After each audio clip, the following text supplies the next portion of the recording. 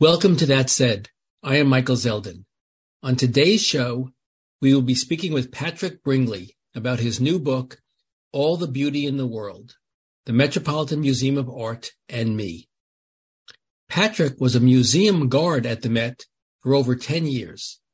His book offers an intimate perspective of one of the greatest art museums in the world, as seen through the eyes of a young man who is dealing with a tragic loss. Joining us today as my special guest is Professor Philip Eliasov. Dr. Eliasov is a professor of art history and visual culture at Fairfield University in Connecticut. He is the author of many monographic books and museum catalogs of American painting and has published over 500 reviews, articles, and essays in Art in America, Artist Magazine, and other scholarly publications. Before we begin, I want to advise our audience that listening to this podcast while having the website patrickbringley.com/art open at the same time will allow you to look at the art we will be discussing. Patrick Bringley, Professor Philip Eliasov, welcome to That Said. Thank you so much for having me. Great to be here, Michael, with you and Patrick. So, Patrick, you've written a terrific book, All the Beauty in the World, the Metropolitan Museum of Art and Me.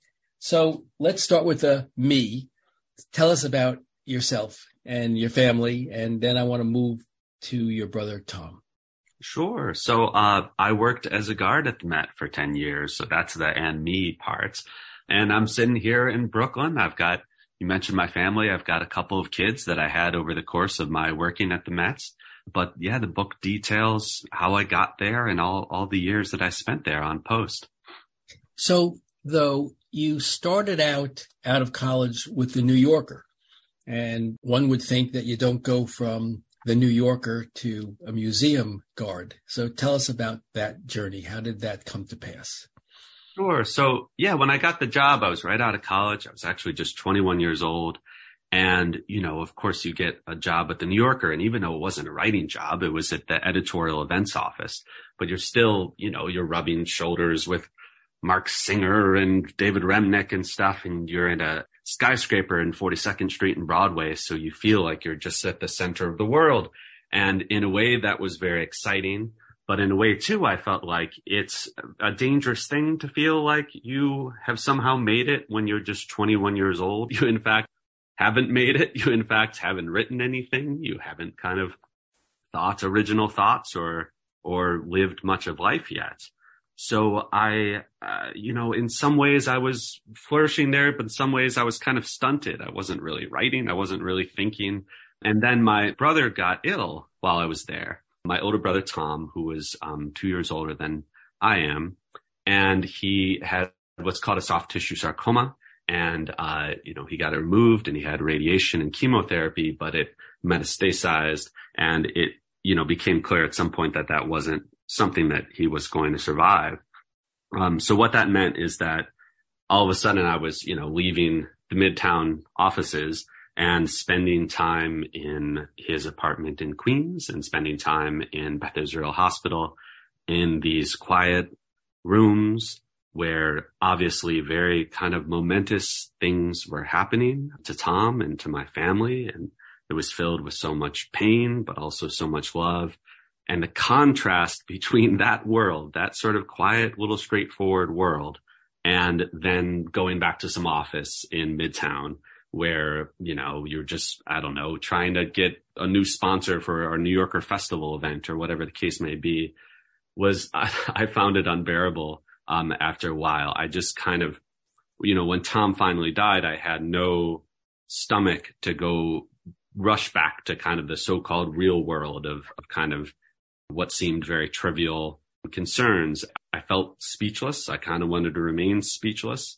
So it occurred to me, well, there's this job I could take that's this sort of straightforward and honest job in a beautiful, numinous place. Where I wouldn't have to be pushing any ball forward, where I could just stand back and kind of commune with these beautiful things. The Egyptian circle of life as opposed to the pushing forward module that we all are stuck in some sense. Yes? Yeah, exactly right. Like, I don't know, this clippity clop of time where you just feel like you're on one thing and then you're on another thing. In some ways when you're grieving, I think that kind of stops. Time sort of stops that way because you kind of feel disconnected from that rushing around of the world that you see outside, because you all of a sudden kind of have a new vision. And then also, of course, that is the feeling I think that often one finds in art museums, because you're around timeless stuff. You're around things that are still, you're around quiet, and it seems nonsensical to just be thinking about the next little, small concern that seems to be coming down the pike. Yeah. So it's taking your place on the Great Mandela, as Peter, Paul, and Mary sang. So why did you decide to write the book? Yeah. So, I've always written, although up until, when the book published a couple weeks ago, I had never really had anything published. But I've always, scribbled things, and I've always kind of, written poetry and stuff when I was a kid and through college. And so I always was scribbling away, at least in my mind. I would say that maybe 5 or 6 years into the job, I thought to myself, well, maybe I could try to write a guard's guide to the Met. And maybe that could be, mix in anecdotes about visitors that I see and things about the guards, and then things about the art that I sort of discover. But when I tried to write that, I realized that there was something very messy about it. And I don't know, it wasn't beautiful in any way. It was just sort of this scattershot, back and forth between different artworks. And I realized that the thing that's not often written about art is the subjective experience of looking at art. But to tell the story of the subjective experience of looking at art, you got to know who the subject is. So I realized that this has got to be a memoir. It's got to be a story where people know who I am. And because I had this job as a guard, it, began to occur to me as people spoke to me and stuff that people can identify in some ways with the guard, because we, in some ways, are like them. We're just normal people that are hanging out in the galleries.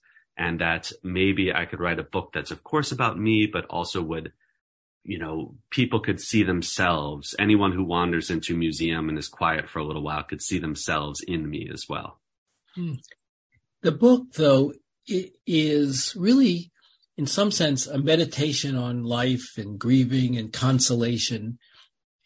And what touched me in it was how standing still in this sort of great moment of loneliness that you were experiencing after your brother's passing. And he was, 27? Yeah, almost 27, 26. Yeah. Yeah. There's this sort of perfect loneliness that you seem to experience there. You wrote that while there as a guard, you say, my heart is full, my heart is breaking, and I badly want to stand still for a while. I arrive at the Met with no thought of moving forward in perfect loneliness, which really sets the tone of this. So it's not photos at the Met. It's Patrick Bringley teaching us about life. Yeah, I hope so. I mean, what strikes me about the Met is I would never write a book about the Met that is about just art, because I don't think that the Met is about just art, because art is not about just art. When you're looking at art, it oftentimes, or most of the time, doesn't really want you to just be evaluating this as, oil on canvas or as a stone sculpture that's been carved. It has a subject matter. And it wants you to be thinking about that subject matter. It wants you to be thinking about, the passion of Christ, which is an old word that means suffering. Or it wants you to be thinking about, the majesty of the cosmos. If you're looking at, a Iranian mihrab or something, it wants you to be looking through that tile work to what is this existence that we're living in? What is this beautiful world that we're living in that's full of glory, but also pain? And what is all this? And, as a guard, I was very privileged to be able to just stand in those galleries amidst all this stuff and think about the content of it as well as just, what it is as an art historical, document.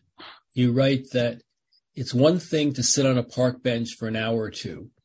It's another to spend an entire day sharing quiet rooms with oblivious strangers. It's an intimacy that must be known to butlers who disappear behind their silver trays. Only I am not just incidentally a pair of eyes and ears. It is my main duty. So talk about being a guard. And then Philip and I were talking before you came on about the guard class and the board class at the Met. And so maybe we could talk a little bit about that. And then ultimately I want to get to the museum itself. Sure. Yeah. So what I'm referring to there too is that not only am I there absorbing these artworks, but all these people. I mean, it's just the best people watching job you can imagine for the ways that I just sketched out there. Is that if you want to be invisible, you easily can be. I mean, if you just stand in the doorway and you have a bit of a distracted look on your face, or, people usually aren't going to talk to you. They're barely even going to notice you. And these people are coming from all over the world. And unlike if you're just on a city street where people are just flowing by, there you're seeing people having conversations with one another, and you're seeing them evaluating new information and evaluating a new experience. And it's fun. It's fun to watch all that.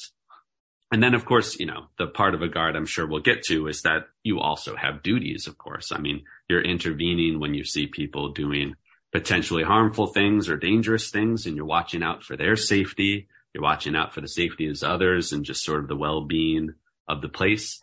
But the reality is that no matter how much you're telling people, not so close, and how much you're giving them directions and telling them to put their, tuna fish salad sandwich away or whatever the case may be, you still have time to kind of be watchful.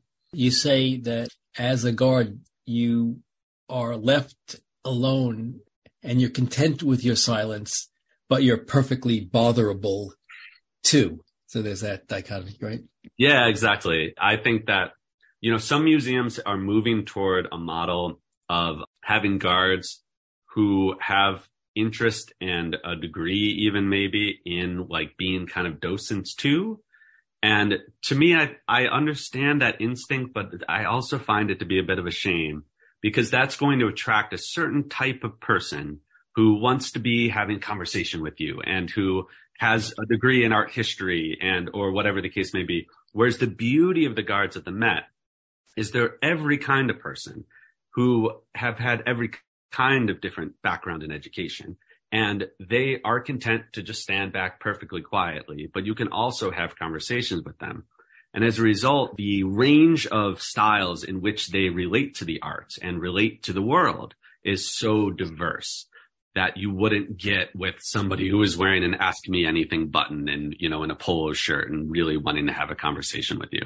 And you write of your cohort there that the glory of this unskilled job, and we'll call people unskilled, I'm not sure that I accept that, but versus a neurosurgeon, the glory of unskilled job is that it is comprised of people with a fantastic range of skills and backgrounds to work with. So you developed a pretty supportive network over time, and that it seemed, and tell me if I got it wrong, it seemed helped you with your grieving process to have interactions with this class, to use a word that I don't mean in any pejorative way, of people as opposed to your New Yorker group.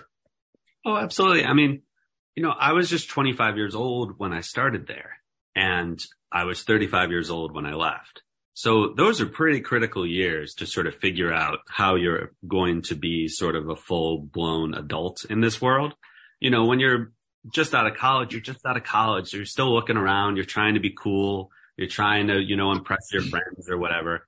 But you need to figure out what sort of your cadence is in which you're going to just be talking to guys on the streets, and how you're going to have friendships, and how you're going to actually, have adult conversations about, loss and about things like this. And I was very privileged to be able to do it in the company of an extraordinary range of people, an extraordinary range in ages too. I'm very lucky that my colleagues very frequently. You know, my best buds were 55, 60 years old or something, which is just very different than working where maybe the boss is 55 years old, but most of your colleagues are, you know, roughly your age and in your own sort of situation and trajectory in life. And all of those things just, I don't know, I found it very moving. I learned a lot. It helped me with my grief to the extent that it put me back into rhythm. It helped me figure out who I am. It helped me figure out what my voice was. And yeah, I owe it a lot. And Philip, you liked very much what you called the ground up view of the Met. I think of the Met as, the Met Gala and a very different class of person than Patrick is describing. Talk a little bit about your reaction to the book on that level. Look, we understand the Met is an extraordinary institution. It's, arguably the greatest encyclopedic museum in the world. And that means it is the best of the best in every way. From the top down, I've studied and worked on projects and understanding that even the Met board, this is probably the most powerful board of trustees of any institution in the United States, maybe even the world. And what was so valuable in this sort of from the ground up, this worm's eye view of how the organic institution worked from the depths below of, the corridors of art in transit and what we don't see. Patrick's book really gives us that kind of x-ray of behind the scenes. And for those of us who love the museum and feel it is our home, the way, sometimes people live in Manhattan and say Central Park is their backyard. And certainly for those of us who've spent our lives in the museum, Patrick's done us a great service. He's given us tremendously unseen, sort of lifted the curtain to the inner. I learned things, Patrick, about the guard stains on the wall. I'm going to look for those stains on the wall. Do so. I learned all kinds of things about the shift. I wonder why that why are the polyester suit? Why don't they, is it because, they don't want, you have to pay for the suit and that's why or the $80 sock allowance. I mean, these are fascinating details, but all part of the big picture of this place that is when you walk through that place, you're in a home and yet you're in a place filled with mystery. So you've deconstructed that for us. So talk a little bit, Philip mentioned stains on the wall, which people won't understand. So talk a little bit about that. And then I want to move forward, but the one question I want you to answer after you talk about the guard stains and the socks and that stuff is, why don't they give you benches? Why can't you lean against a stool or something? Why do you have to stand up on marble for 8 hours at a time? So talk a little bit about that. Because in reading that, I thought boy, that's abusive. Yeah, sure. So yeah, the term of art for them is guard marks. You'll see, I'm sure not only at the Met, but in many museums, if you pay attention and you look in the walls, you'll notice the places where the guards habitually lean. And at the Met, so if it's on a white wall, oftentimes it'll be, they'll paint it over in time. But at the Met, you'll see some on stone walls that have been developing there for 100 years or more. And you can probably spot there'll be a guard leaning on it at that time. And then when they come off the wall, you'll see this sort of cloud of dark blue, from their suits. The $80 you mentioned, that's what's called the hose allowance. And everyone loves that little detail. At some point, the union, negotiated that we get $80 paid annually for socks. They also, I guess because that's the one part of the uniform they don't give us, they issue us shoes. We get our shirts dry cleaned, returned to us, the suits pressed, things like that. As far as why guards stand, I mean, it's interesting, right? Because they don't stand in Europe, but they stand basically everywhere in America. And I don't know exactly why it is. I mean, obviously the reason for it, I don't know what the historical reason for it, but the sort of sensical reason for it is just to remain alert. So you won't be sleeping. If you're sitting on that bench, maybe you would nod off, that you're circulating, because usually, if you have a post, it doesn't mean you're standing in one place. You usually have 2-3 galleries or something that you're covering. So they want you moving. But yeah, I mean, I was very fortunate. I was young. So, my legs would get very tired, but, they would hold up okay. But of course, some of the older guards, that's a real burden. Yeah. Well, just maybe your union DC 37 local 1503, take a look at what it's like. Take some photographs. When I'm in the Uffizi or in the Galleria Borghese, not only are the guards sitting, some of them are on their cell phones. Yeah, exactly. I mean, that's what they really don't want. They really don't want you on your cell phone. People ask me sometimes, would you write on post? And yeah, I would have a little reporter's notebook here and make little, notes, obviously not to excess, but make little notes. But I always say that, probably you would have gotten yelled at in the past for that, but now that seems so quaint to be writing on physical paper that nobody's going to crack down on you for that. They just don't want you on your cell phone. Okay. So I want to move forward, but actually I say that, then I'm going to say, well, I want you to talk about you at age 11. So we're moving forward, but starting with you at age 11, because you write in the book that at age 11, you found yourself at the Met for the very first time, looking at the Harvesters. And you say that you responded to that great painting in a way that you believed is fundamental to the peculiar power of art. Namely, you experienced the great beauty of the picture, even as you had no idea what to do with the beauty.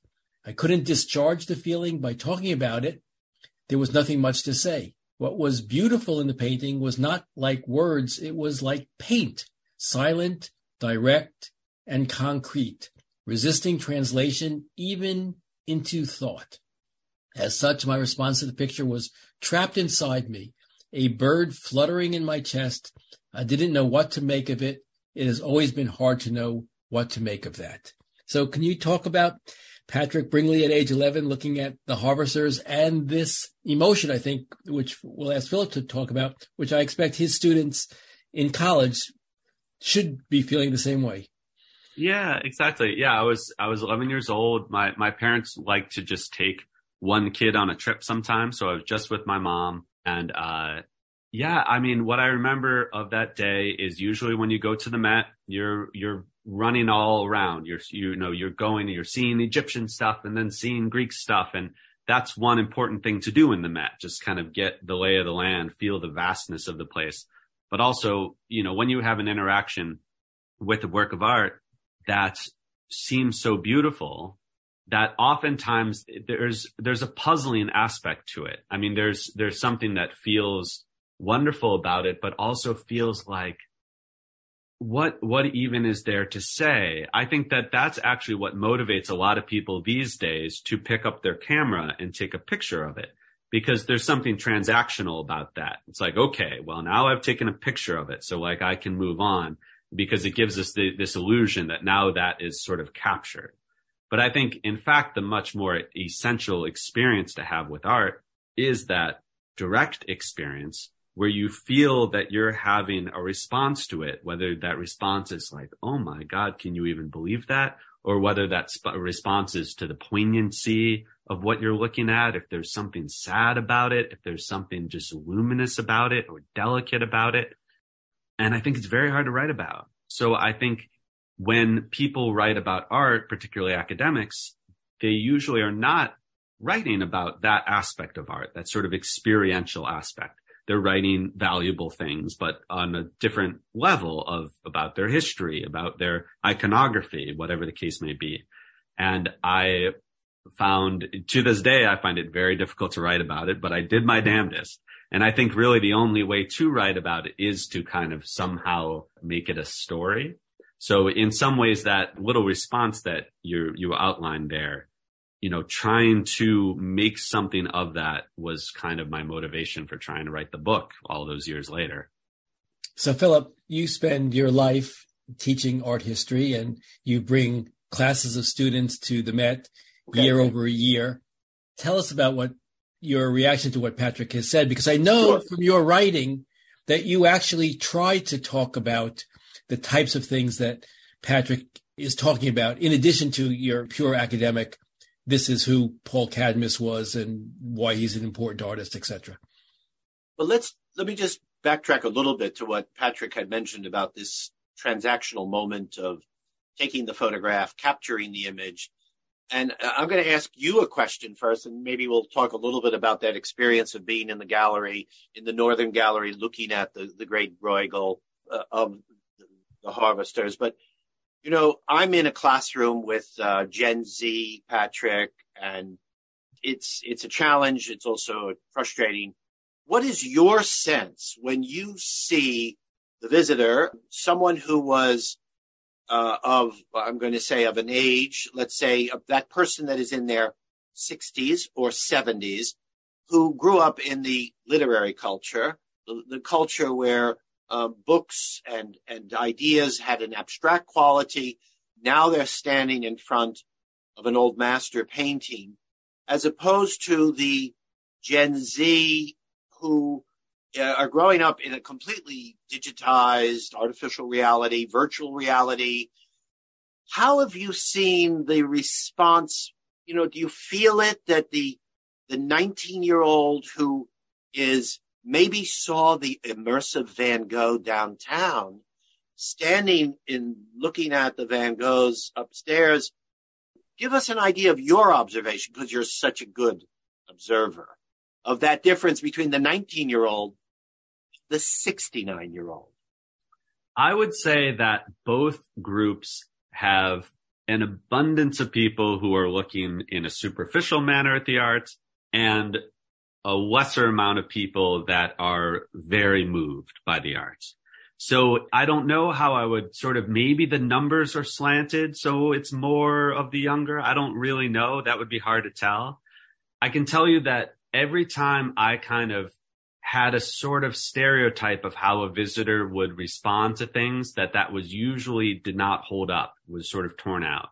Like I would have some sort of, I remember a young man who was walking through the galleries and he had just music blasting from his ears. So I went to tell him to take the earbuds out, and I was expecting him to be rude. I was just expecting that. I was bracing for that. And he was like a sweetheart. And then he asked me about these paintings, and he didn't know what the hell he was looking at. And oftentimes the people who don't know what the hell they're looking at, they are very open to having a conversation with the guard. And if you can get them engaged, they can be engaged. I mean, I mentioned that a lot of people are asking, is this real? And there are some people that, of course, maybe they would prefer the immersive Van Gogh exhibition or something because it's big or whatever the heck. But there are some people that ask you, and they're usually a kid or something, they'll ask you, is this real, about the Van Goghs? And you'll tell them that it is real. And that means the world to them. They can't believe it. They thought, vaguely they thought that those were locked in some, rich man's vault or something. And then they go up to it, and maybe they just take a selfie, but maybe they really look. I don't know. Okay. Well, I love when you describe the periods, maybe during whether of boredom or of trying to stimulate your mind, of counting all the figures in these old master paintings, and certainly the Bruegel, being in that room and seeing this painting, which is, it's almost telescopic. You're standing there and you're looking at a view of the world that no person had ever imagined before.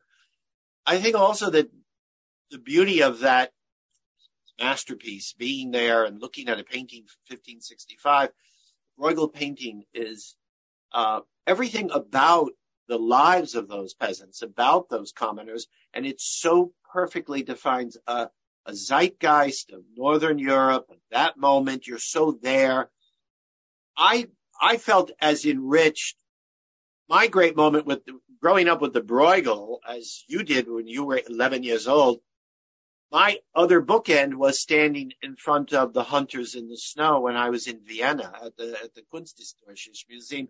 And I felt the completion of my life, that here's 2 of the 4 of the great series. And well, these are hard things to describe. That's the poetry of it all, isn't it, Patrick? That's the poetry of it. Yes, and I have not been to Vienna, so I have yet to have that moment, but I hope to do so at some point.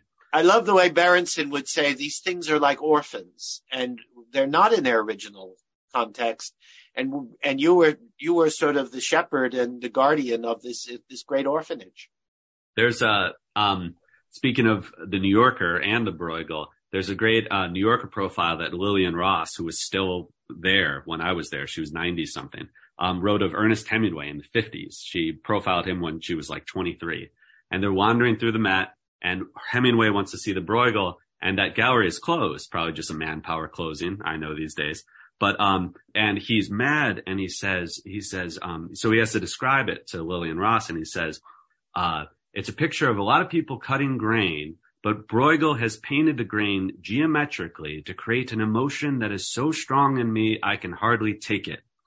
And I like that because it's somewhat filled with kind of Hemingway bravado, but it also is sort of wonderfully inarticulate in that same way that I was describing it, that for some reason that sweep of the grain that he paints creates an emotion in you that's so strong you cannot take it. So I should have asked this earlier on. So people who may not be from New York or have not had an opportunity to go to New York, to tell us just a little bit about the history of the Metropolitan Museum of Art. We say the Met, and you want to be clear that we're not talking about the New York Mets. We're talking about the Metropolitan Museum of Art. So give us just a short history, because I want to get to the art before we run out of time. But give us a little bit of a history of the Met, because you outlined it in the book nicely. Sure. Yeah. I mean, one thing to know is, so you're going to approach the Met if you've never been there, and you're going to see this huge facade that stretches from 80th Street to 84th Street. And it kind of tricks you into thinking that the Met just sort of sprung up and was this grand institution all at once. But in fact, no, it was built bit by bit by bit. And it's a bunch of different buildings that are all sort of connected together, sometimes seamlessly, sometimes not so seamlessly. And it still exists in the Guards lingo, because the original Met was built in 1880. Well, the original building, there was a Met in a different building in 1870, was built in 1880, and the Guards call that Section A. And it is the old medieval wing that's in the center. And it's kind of this big airless building. And what's interesting about the Met is it wasn't a big sort of royal collection, because in America, we don't have sort of a landed aristocracy, right? So as a result, it was just a bunch of political reformers, and it was merchants, and it was some painters and poets and things. And they were trying to sort of ape what they had in Europe, but they had to do it with just kind of cheating their way through. And in some ways, it was a scrappy little institution, but has just grown and grown and grown. We talked, Philip and I is the we in that sentence. Philip and I talked to the author of Picasso's War, which is a book that when people listen to this podcast, they should go back and listen to the Picasso's War podcast, because that's essentially about the creation of the Museum of Modern Art. And the same thing, merchants, financiers, reformers, artists, all sort of like trying to help this museum find itself, because there was no landed aristocracy. The Louvre, if you look at it, was, the collection of royalty.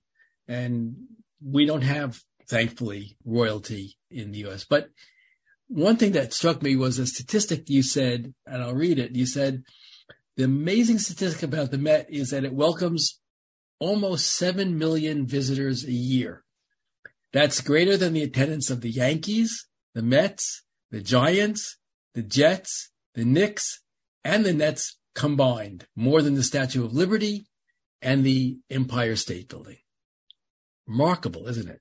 It is. Yeah. Sometimes on like the time, maybe Thanksgiving week or Christmas week, we would have our busiest week of the year. And sometimes at the end of the night, all the guards are in the Great Hall before we get dismissed. And management would come and bring us in, and they would say, there were 35,000 people here today. Thanks. Have a good night. We'll do it again tomorrow. Yeah, that's it. They pack them in. So I'd like to now sort of like have you be our tour guide through the Met, because the thing that you said, but I'll state it for emphasis, is that guards are assigned rooms, and within the room, they have stations and they move. And that's why you have these specific stains in specific areas, because that's the guard's standing station. And then over a decade in the museum, you would go room to room. You'd have your home base at one point, but really you'd go room to room. And so you really become a sort of docent in a way, quietly, as you move from room to room. So I want to move from room to room with you to a certain extent, not all the rooms, obviously, but some of the ones that touched you. And I'd like to start with the old masters wing. You did something very funny, which was you counted the number of inhabitants in the 596 paintings in the old master's room. So tell us about that, because that was just made me smile ear to ear. I mean, people are like, oh my God, how'd you have the time to do that? And it's like, you have no idea how much time I have. I mean, I did that. I just did it a gallery at a time. It was sort of a project I did maybe a year or two in. And I was like, all right, so I'm posted here in the morning. And when you start counting, you realize that, hidden in some of these, a bullfight scene or something, there's hundreds of people. And it just makes the place feel so inhabited. So I think I found that, it's the size of a small town. There were 9,000 or a little less than 9,000 people on the walls at that time. I think you said 8,496 inhabitants occupy 596 paintings spanning from a period from mid-1200s to the mid-1800s. So that was your little village. Exactly right. You write that wandering the wing, I feel something like a traveler in a strange and distant land, like being in a foreign city alone, without language, without a companion poking me in the sides. You know how fantastically immersive the experience can be. You almost dissolve into it. There is a poetry about it. And as long as you glide through watchfully, the spell won't break. Yes. I think that there's an ability that if you're in, a different place, to be truly watchful and to kind of lose yourself, and all of a sudden everything around you takes a sort of significance. So, even though maybe the sun gleaming on the street here in Brooklyn is just as beautiful as it would look in Tuscany, like in some ways it's more magical if you're there. And I think one thing that you can do with the Met is sort of be a kind of traveler. And I was very much in the mood to kind of just forget myself and sort of accept this world that I was in and its magic. In the old master's room, the first painting that you spend some time talking about, besides the Harvesters that we just talked about, was the paintings of Vermeer. So tell us about that. And then, Philip, I want you to tell me, too, who is Vermeer and his ability to capture light in ways that nobody else has accomplished, it seems. Sure. Yeah, I mentioned there's I think it's called The Maid Asleep. Or something like that. They're one of the 5 Vermeers, shockingly, that they have at the Met. And oftentimes Vermeer, he's painting a domestic interior almost always. And there seems to just be an infinite quiet to those interiors, particularly when this maid is asleep. And there's light that just seems to be kind of blessing the room in a way. And what I found moving about it is, of course, he's not painting some grand cathedral, but it's exalted in its own kind of quiet, ordinary way. And I felt very much that that's how it felt in those hospital rooms that I had spent, 2+ years in, on and off. And there was a similar feeling in an art gallery. You said of it that it possessed an intimate grandeur and holiness of its own. So, Philip, talk about Vermeer a little bit. Who was he? Patrick just said, shockingly, we have 5. How many are there? Well, we thought the total count was 34, but now we have a new number 35. So try to imagine that visit to the Met with all of the choices, that would be for the type of visitor who would be the serious art visitor. Seeing the room with the 5 Vermeers is one of the great moments in the world. And imagine later that afternoon, those visitors from San Francisco or from Tokyo can walk a mile to the south in the Frick. When it reopens, you have 3 more.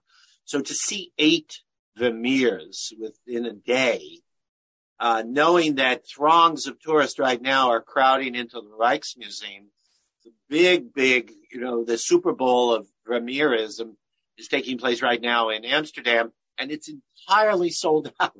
People are traveling from all over the world to see this. So look, with Vermeer, we're talking about something extraordinary. We're looking about an artist who, in fact, in his own time, unlike Raphael and Titian and Rubens, was not such a stellar figure, is really more of a 20th century rediscovery, a little bit like Piero della Francesca. The world of Vermeer is simply the ineffable, the transcendent, the magic that Patrick felt in communion with the loss, the sacred nature of these paintings, their stillness, their sense of introspection, meditation, light. All of it is there, and that's the great gift. When I'm teaching Vermeer, I like to say to the students, every one of them is a miracle, and you don't experience miracles every day. How these paintings arrived in New York is for a whole other, maybe Patrick, your next book, but the story of how they arrived on Fifth Avenue is one of the great tales of the modern world. So I want to keep going. The museum's going to close in a half hour or so. I want Patrick to take us through a little bit more of it. And moving into the Venetian galleries, Venice, the word from Latin, I guess, was sea blue. It was a chain of 118 islands boasting the brightest and deepest colors of the sea. And the greatest 16th century Venetian painter, Tiziano Vecellio, known as Titian, has a painting there called Venus and Adonis. And you write of the Titian paintings that they are so beautiful, so tenderly flush with life, that it seems to be itself living. In the paintings, time appears as if past and future are subsumed by the vital present. It's as if the subject of his painting somehow is exempt from time's pitiless arrow. So talk about that. But I want to just pause to say your writing is beautiful. You would have done great at the New Yorker. Oh, thank you. Yeah. So I'm talking there in particular about one of the less famous Titian paintings, which is just this portrait that he made when he was maybe 25 years old. And he's painting a man who also is maybe 25 years old or so. We don't know who that man is. And I think that there is a quality to painted portraits, a great painted portrait, that it feels qualitatively different than looking at, a photograph, because a photograph is necessarily a tiny moment in time. It's a snapshot. Whereas a painted portrait sometimes seems, because it was made slowly, because it can be experienced slowly, that it seems to somehow be like when you close your eyes and you think about someone, a whole kind of image emerges of them. That's not just kind of one moment. They kind of have a feel to them, and I feel like that's what that Titian portrait is. It just looks so angelic that it's like the essence of that young man rather than just him in a moment in time. And I found that to be, very moving too, because in some ways it kind of matched my internal vision I had of my brother. Not that they look anything the same. And I love Titian. I love him to death. And Philip, tell us a little bit about Titian, mindful that the museum is closing. But what is it about Titian that touches Patrick this way and everyone else as well? Well, first of all, the material, the method is a revolution. That is, it's really in the Venetian school towards the end of the 15th century with the Bellini family, and then into the 1500s, into the world of Titian and Tintoretto. They're using oil paint with a level of colorism and expressivity that has a resonance to it. And that sense of vitality, of touch, of light, of being there was, when the conservators do the study and they do the x-rays, this painting might have had 25 or 30 layers of paint, simulating the greatest possible way to simulate another human being in the flesh. And that's the allure. These are masters who, at the touch of their brush, are bringing us as close to the sense of light, shadow, chiaroscuro, everything about. And in art school, we learn that the most difficult, the final challenge, how well can you paint the human face? And in the world of Titian and Veronese, they just explode with this new powerful painting material method of using oil. You write, Patrick, that much of the greatest art seeks to remind us of the obvious. This is real, is all it says. take the time to stop and imagine more fully the things you already know. But we forget these things. They become less vivid, and we have to return, as we do, to the paintings and face them again and again. So talk about that, because you go to the museums, and I am guilty of this, and you see people rushing through. I got to see the Mona Lisa. I got to see the Venus de Milo. I've got to see this. It's a greatest hits tour, and then they're gone. Whereas you are saying, no. That's all wrong. You have to live with the painting and understand what it's teaching us about life at that moment. So talk about that, because it is important to your writing, was important to your period of mourning, to live this quietude in front of these paintings and find some serenity in doing so. Yeah. So in that passage, I'm talking about this 14th century painting of a crucifixion. And when you look at a painting like that, I mean, it's not, what's it about? It's about suffering. It's about death. It's about loss. It's about the mother crumpled to the ground at the base of the cross. And these are all things that we know. We know that we're going to die. We know that, but it's still, it builds compassion in us. It builds a sort of fuller understanding of the poignance of life to meditate on such things.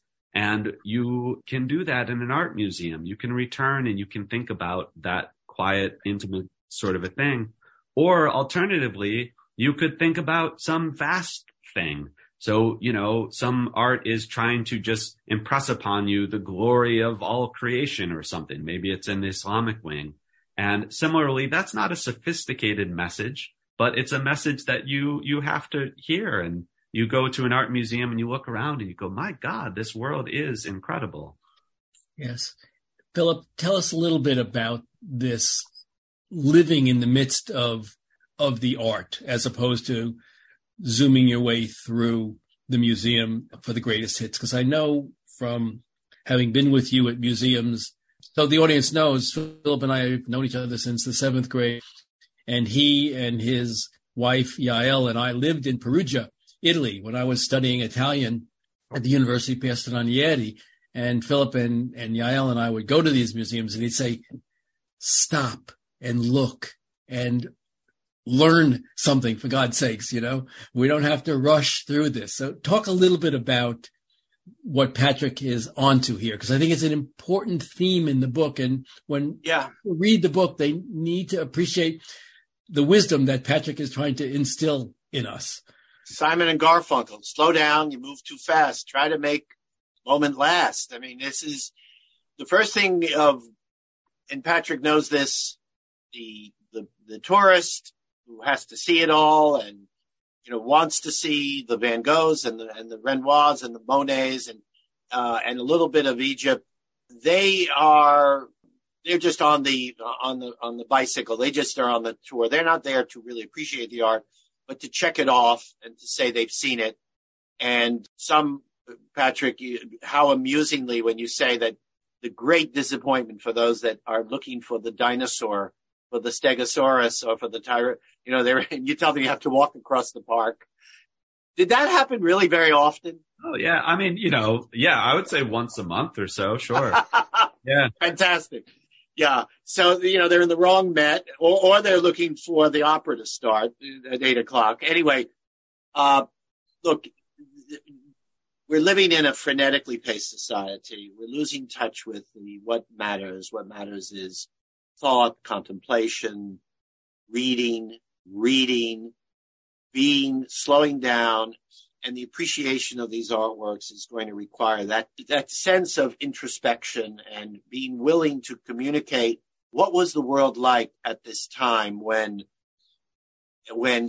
someone took a block of marble in Athens, as you write so beautifully, about 150 years after Homer, if there was a Homer, finishes the Odyssey, and 150 years before Plato and Socrates, and you're writing about what did it mean to carve that human being, to create something, another human being in marble He's one of my best friends in the museum. Whenever I'm in New York, it's always morning in the Met with the natural daylight, the eastern sunlight flowing through the eastern windows, light on marble.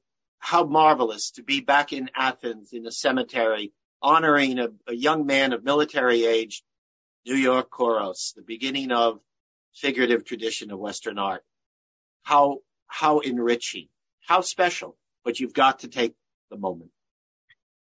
I want to move to something else from these Western tradition arts, because you write about a scroll.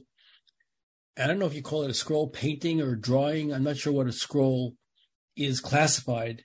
Yeah, painting. Is it Scroll painting?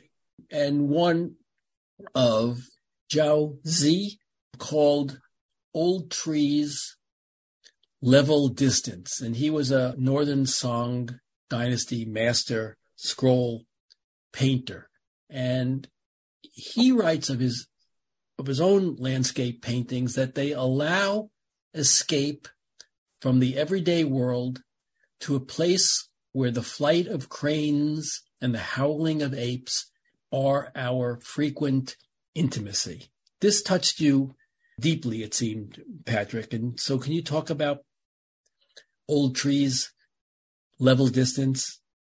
Sure. So, one thing, there's many fascinating things about those hand scroll paintings. One is that, those of us who grew up in a Western tradition, we just sort of think to ourselves that a natural way to have a painting is sort of a rectangle in a frame. But in fact, that's a peculiar tradition of its own, and most cultures don't have that. And a hand scroll painting was held in the hands and slowly turned. And so it would have a time component. It sort of is forcing what we were just talking about, that you have to take time with it. You sort of watch its progress as you slowly turn through a landscape, that the Gaoshi isn't that long, but some of them are 20 feet long or so. And your eye is taking a hike sort of through this landscape. You really shrink down into it.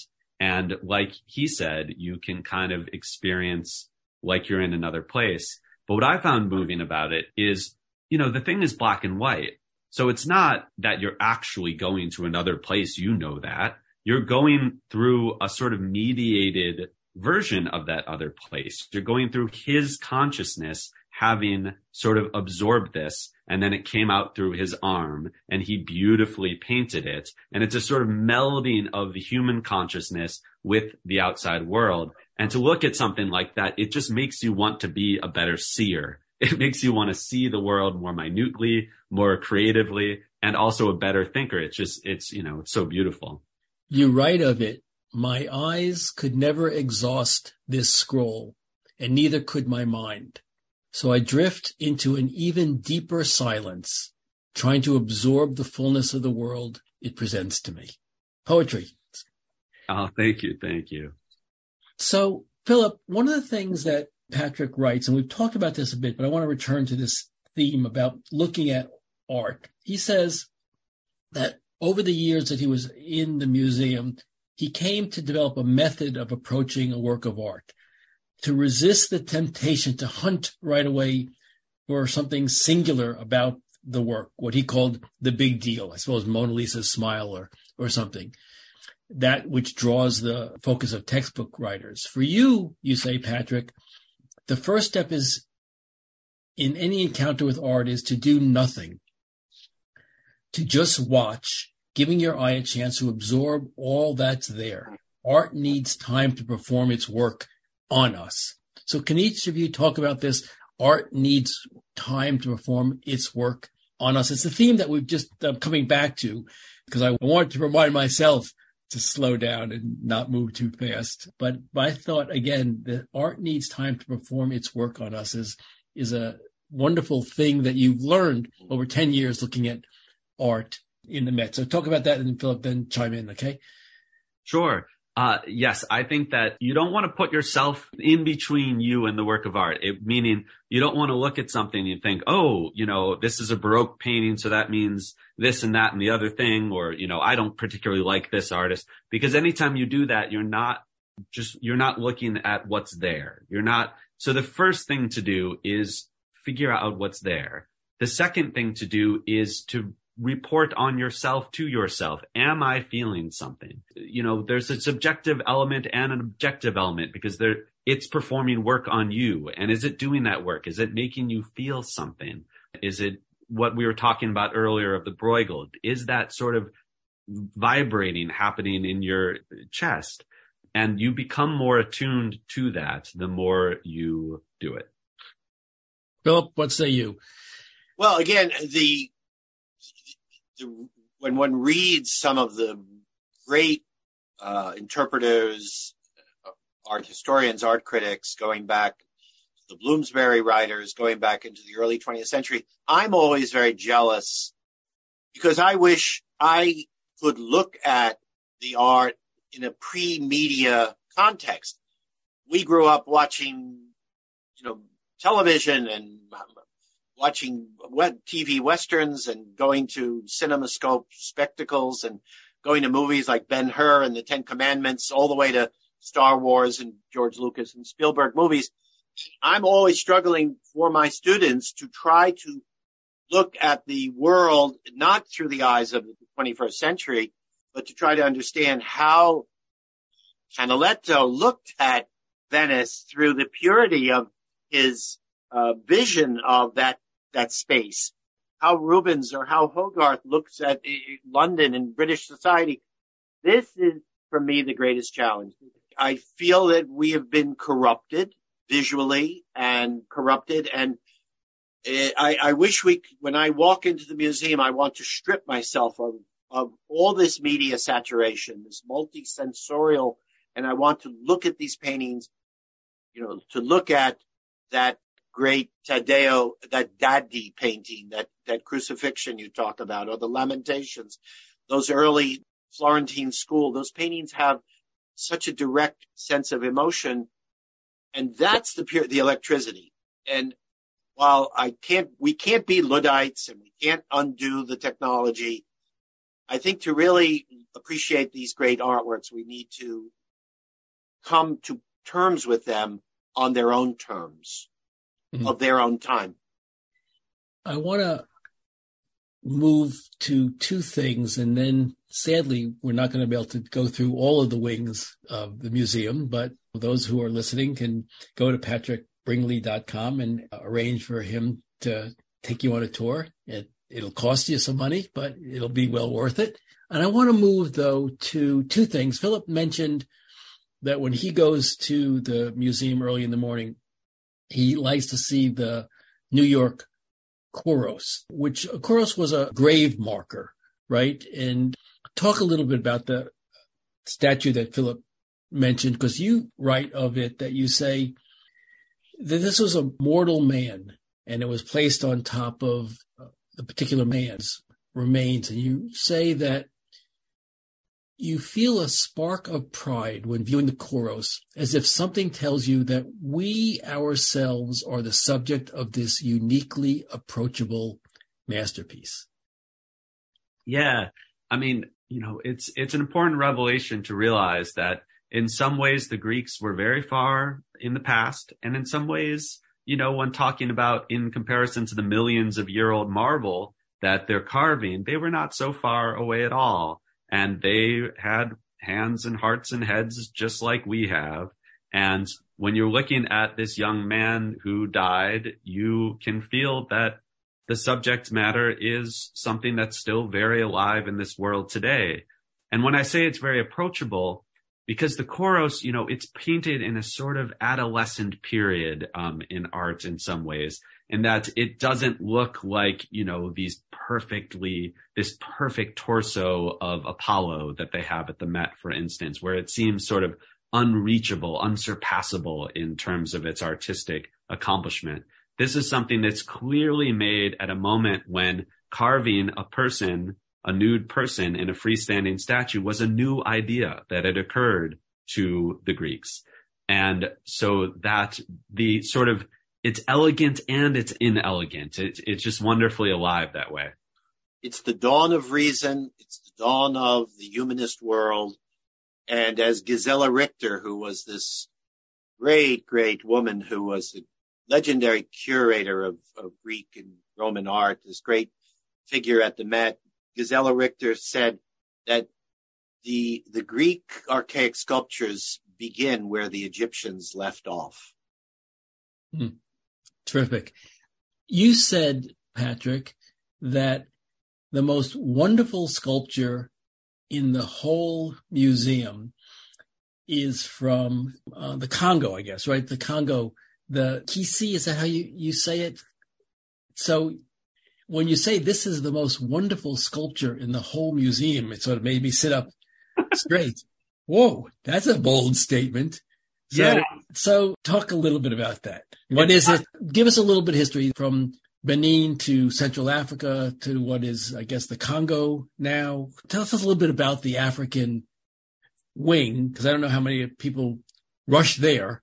And then tell us about what you think is the most wonderful sculpture in the whole museum and why. Sure. I mean, it's not something that I want to, objectively, there's not some list up in heaven about what are the best sculptures in the Met, but I just think this thing is so wonderful. So it's from, maybe just 100 or 200 years ago. They don't really know precisely when. And it's a power figure from Central Africa, from Congo. And these were figures that are carved from a tree that was chosen by the community to be carved by a master wood carver and then invested with sort of spiritual substances by a holy man, at which point the thing would be so powerful that it couldn't be held in human hands and it had to be manipulated by sticks attached to it by raffia cords. And it was very important for the community. It would give messages to men who would attend to it. It would give messages to them via dreams or via even kind of waking dreams.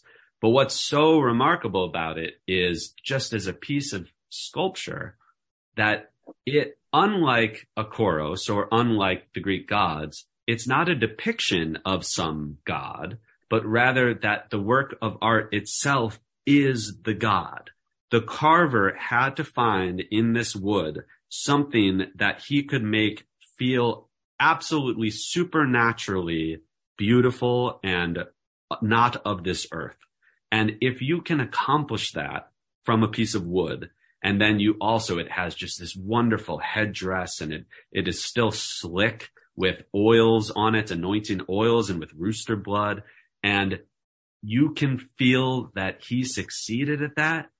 And when you succeed at that, it seems it's a miracle. It's sort of a creation of a new, beautiful sort of being on the face of the earth.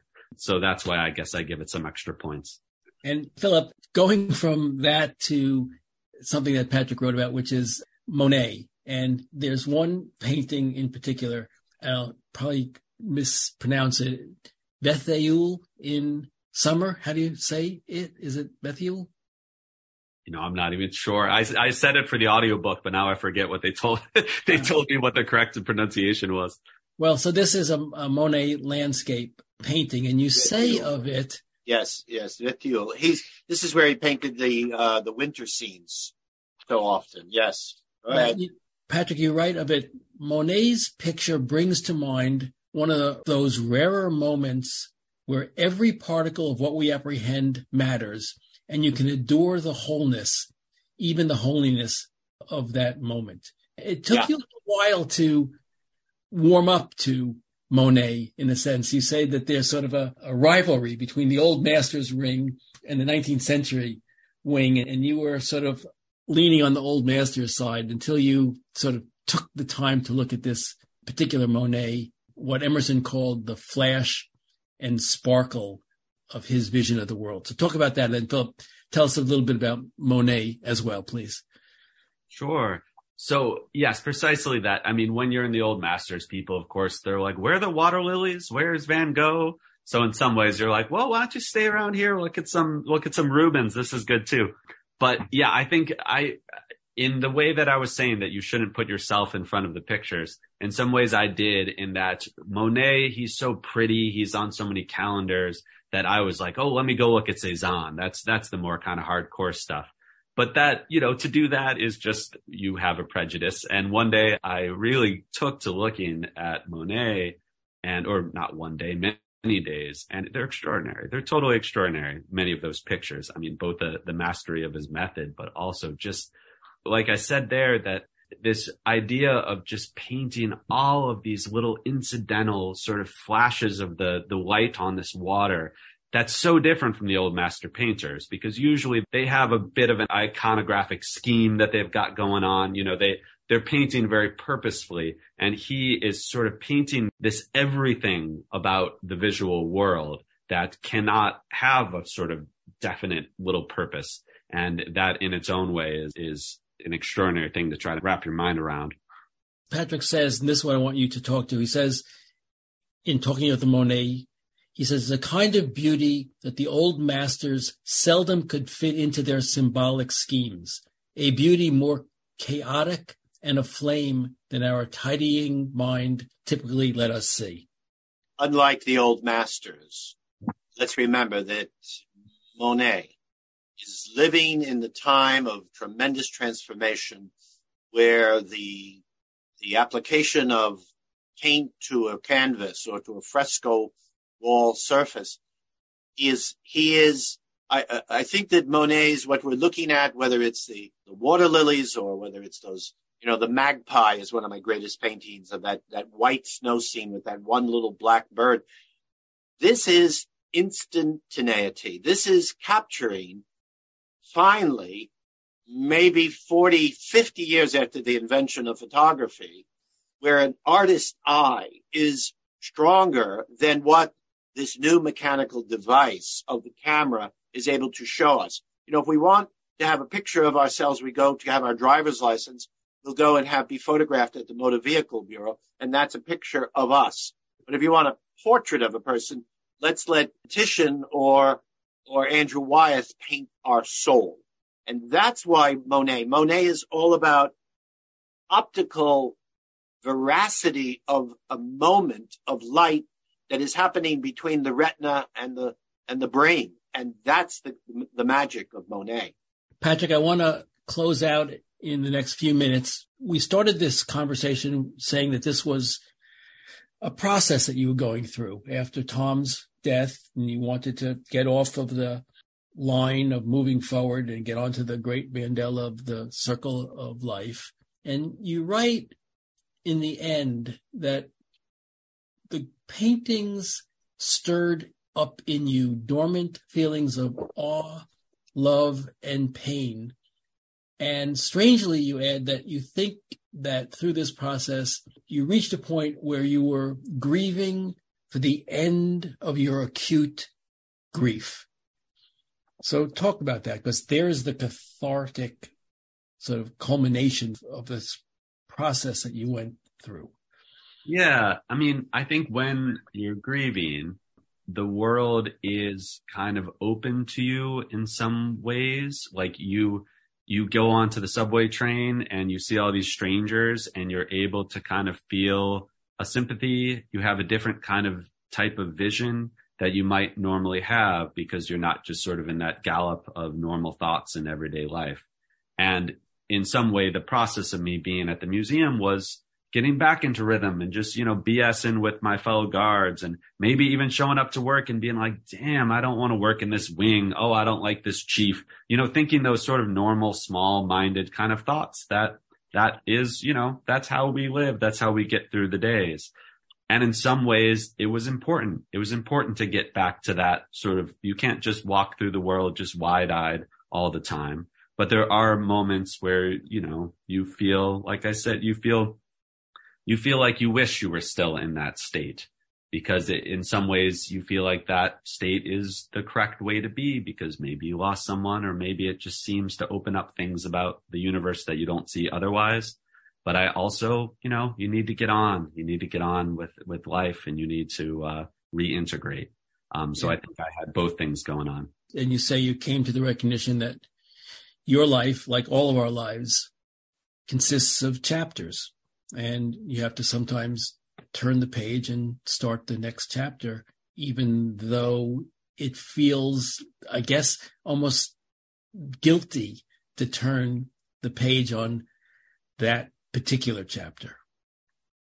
Yeah, exactly right. I mean, I think also I was so young when I started that you don't really realize the kind of nature of that even in adulthood, you keep having these chapters. I kind of think sometimes kids think you become an adult and then you're sort of, here I am, I'm in adulthood. But no. So even leaving the Met too, I loved the job, but it just, I don't know. It felt like time for a new chapter. We'll see what my next one is. I have no idea. So here's my last question to the two of you, Patrick and then Philip. You write that sometimes you're not sure which is more remarkable, that life lives up to great paintings or that great paintings live up to life. So take us out of this conversation, each of you, by giving us an answer to life lives up to great paintings or great paintings live up to life. I think it's precisely the fact, the sort of going back and forth between those two things. If you're reading the Gospels or something, sometimes it feels like, oh, it would be ridiculous to take my little situation and equate it to the Gospels because, of course, the Gospels is some elevated thing. But then other times you might read it and you're like, this is just an attempt to explain what's happening in anyone's life. It's when you're reading about the Passion. So sometimes your own life, even Homer can't compare to it. And then sometimes you read Homer and it feels like it's huger than everything in the universe. And I think it's precisely that back and forth that is remarkable about art and life. Philip, take us out of the interview. What's your answer? Well, I think that the value of experiencing art, because art matters so much in our lives, is to understand that we have the privilege, like reading a great novel, to experience through the eyes, through the feelings, through the emotions of whether it's one of the great authors of history or whether it's one of the great artists who have shared with us their moment, their vision. You don't have to be a great scholar or study art history to understand. If you're standing in front of those great paintings, whether you're in the Met or you're in any museum or you're traveling around the world, if you have goosebumps and you feel that this is something larger than yourself, that you are sort of dipping into the great Jungian collective unconscious of the world, and through this moment you are sharing something, whether you're a Buddhist monk living in Nepal in the 11th century or whether you're painting during the French Revolution. This is the greatest form of communication. But we have to tune in, and we have to understand that these great artists, with their antennae giving us signals of the world that most of us can't read the signals yet, that's the privilege. To tune in, listen, look, take it, enjoy it. Patrick, amazing insights that you've brought to your career, your meditation through your life and your family story. I salute you for what you've done. You've left us one of the great cornerstones of understanding the world's greatest art institution, and your vision of it for me was a complete revelation. I've enjoyed it completely. Michael. Well, thank you, Philip, for that summary. Patrick, any last words, and then we'll say thanks. My last words are thanks. That's exceptionally kind, Philip. Thank you very much. I've been very pleased with anyone that the book has landed for. It's been amazing. And thank you so much for having me. This has been great, Michael. Thank you. The book is All the Beauty in the World, the Metropolitan Museum of Art and Me. Thank you, Patrick, for writing this book. Thank you, Philip, for joining us. With that said, I'm Michael Zeldin. That Said is produced by Compro and the Museum of Public Relations. Theme music by Sam Post. Please let us know your thoughts by writing to us at thatsaidzeldin@gmail.com. Thanks so much for listening. For That Said, I'm Michael Zeldin.